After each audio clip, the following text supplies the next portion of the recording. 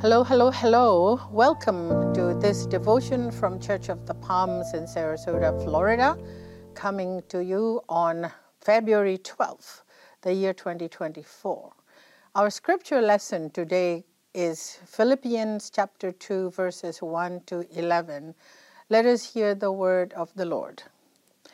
If then there is any encouragement in Christ, any consolation from love, any sharing in the Spirit, any compassion and sympathy, make my joy complete. Be of the same mind, having the same love, being in full accord and of one mind. Do nothing from selfish ambition or conceit, but in humility regard others as better than yourselves. Let each of you look not to your own interests, but to the interest of others.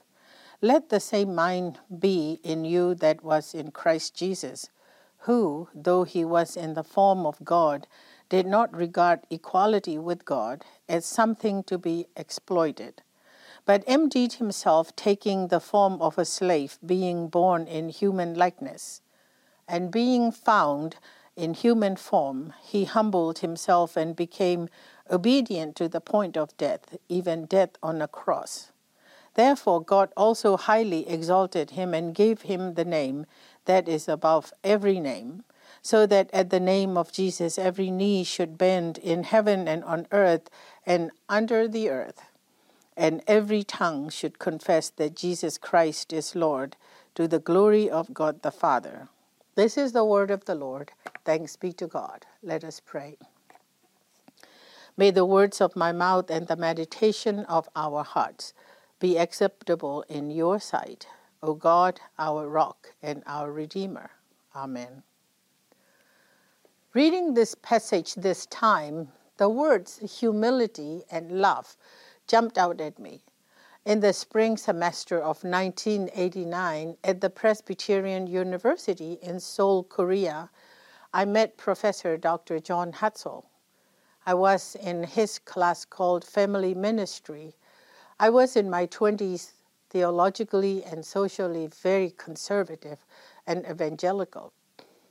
John suggested that I apply to the San Francisco Theological Seminary in California, from which he had just retired.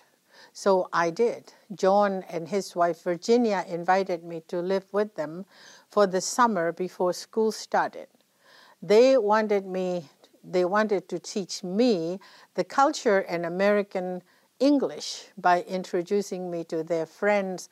They did not have to do any of that, but they decided to love and adopt me as their meso daughter.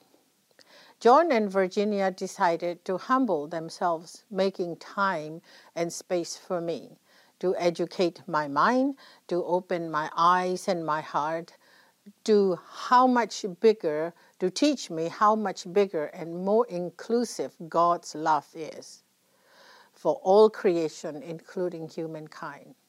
During that summer, they introduced me to their friends at Mount Clair Presbyterian Church, where the members help those in need, locally, nationally, and globally.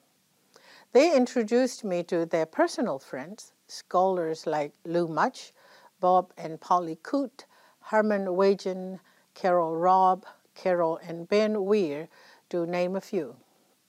All of them were overachievers and humble people. They taught me that God humbled God's self and became a human to teach us love and care for all creation. Humility is what they lived and practiced every day. They treated me as their equal. I was not, and I will never be. I was their student, and I will ever be the rest of my life. They treated all their students the same as they treated me. If we did not call them by first name, they would not answer us. I will never forget how they treated all the students as though we were worthy of equal respect.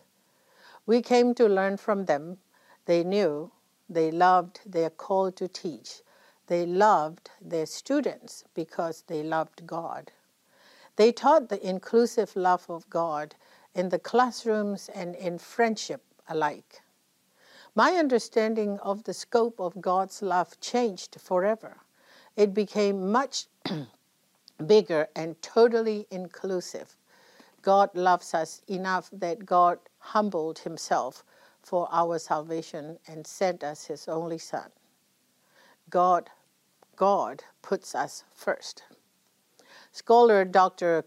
Amy G. Oden wrote, "In the ancient world, a God who was born in human likeness, as we see in verse 7, was a self-demoting God, hardly the sort of God useful for human life.